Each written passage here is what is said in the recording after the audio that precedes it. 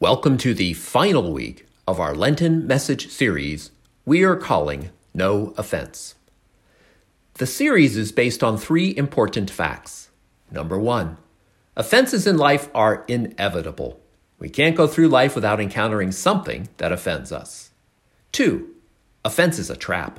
Offense baits us to steal life, steal joy, and steal relationships from us. So offense is a trap we want to avoid. Three, we have a choice in how we handle offense. When faced with the trap and temptation of offense, we can choose to give in, or we can choose to handle an offense in a healthy way so that it does not enter our hearts. Here's the question of the day. Do you know that you can make yourself unoffendable? Let's first get into a bit of scripture and then explore that question.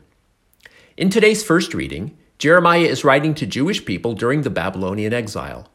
Here's some context for what that means. After King David, things go downhill for the nation of Israel. There are many years of poor leadership and eventually a split between the northern part of the kingdom and the southern part. Eventually, the north was overtaken by a foreign nation. Years later, the south is overtaken by a foreign nation. Now the great city of Jerusalem is ruled by the Babylonians and their king, Nebuchadnezzar. He takes captive many of the best and brightest and drags those best and brightest from Jerusalem to Babylon. This is called the Babylonian exile. Here's the thing about exile. The people living in exile are not where they intended to be. They are not in control. They are not enjoying life. We can say the same three things about offense. Offense is not what was intended. When we take offense, we're not in control, but ruled by our emotions. And when offended, we are not enjoying life. So, Jeremiah writes, "The days are coming, says the Lord, when I will make a new covenant with the house of Israel and the house of Judah." Covenant is the relationship God established with his people. He's describing the new relationship he wants to have with his people. The first covenant was with Moses on Mount Sinai when God gives the people the 10 Commandments after they've been freed from slavery in Egypt. The new covenant will not be like that one. About the new covenant, God says, "I will place my law within them and write it upon their hearts." Covenant is internal, not external. Commandments were written on stone, on something external. Now the law is to be written upon our hearts. To sum all this up, God says, "I will be their God, and they shall be my people." God will reign over their hearts like he's always intended. And what's their job? To act like they belong to him, to respect, honor, and submit to God's rule and reign over their lives. God is saying, "I will liberate you, and you are to act like you've been liberated." This is how we engage in covenant relationship with God, by allowing him and him alone to rule and reign over our hearts, in our lives, in our relationships, in our daily interactions. The reality is we don't have to live in exile. We don't have to be trapped by offense any longer. We don't have to give in to the foreign rule of offense over our hearts. Here's the point for today. Even though offense is inevitable, offense is an event. Getting offended is a choice. Offenses will happen, but we don't have to live offended. God wants to place his law within us and write it upon our hearts. He wants us to be liberated and free. And that means we just have to let him rule our hearts. Speaking of hearts, here are 5 ways to let God rule over our hearts.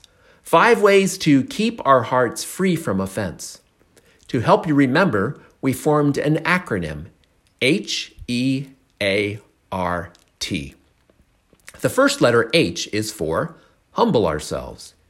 Humility is the biggest key to overcoming offense and becoming unoffendable. In today's gospel, Jesus says, "Unless a grain of wheat falls to the ground and dies, it remains just a grain of wheat. But if it dies, it produces much fruit." Humility is a dying to self. It's not about thinking less of yourself. It's about thinking about yourself less. Pride and entitlement increase the likelihood you will be offended. Humble people are not offended when they don't get what they deserve.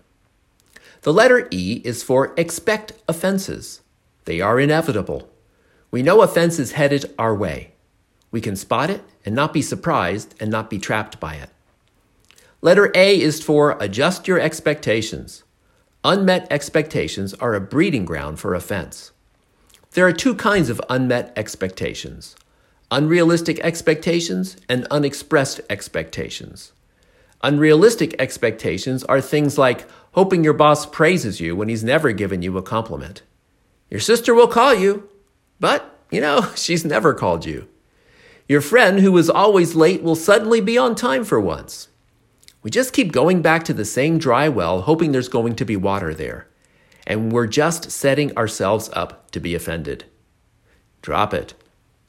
Unexpected expectations are things like expecting to get that special birthday gift but not telling anybody what you want. Hoping your coworker will stop eating hard-boiled eggs in your cubicle at lunch. Expecting your spouse to unload the dishwasher. So we need to adjust expectation, which means drop it when they are unrealistic or talk about it when expectations are unexpressed. Letter R, recognize the triggers. This is about knowing yourself. What are your triggers? What are those things that set you off?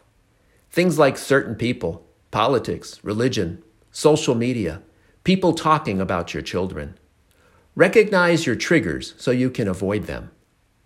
What are the pathways or conversations not worth going down because they'll always lead to offense? Letter T, take inventory. Sometimes there's stuff going on inside us we don't even know about, and it needs to be uncovered. Why are you so easily offended? Search your heart. Create a space to examine what's going on in our hearts and lives. HEART. Humble ourselves, expect offenses, adjust expectations, recognize triggers, take inventory. These are strategies to keep our hearts free from being offended.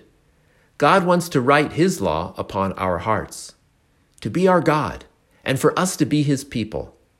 Act like a liberated people, a people set free, a people free from offense and entirely unoffendable.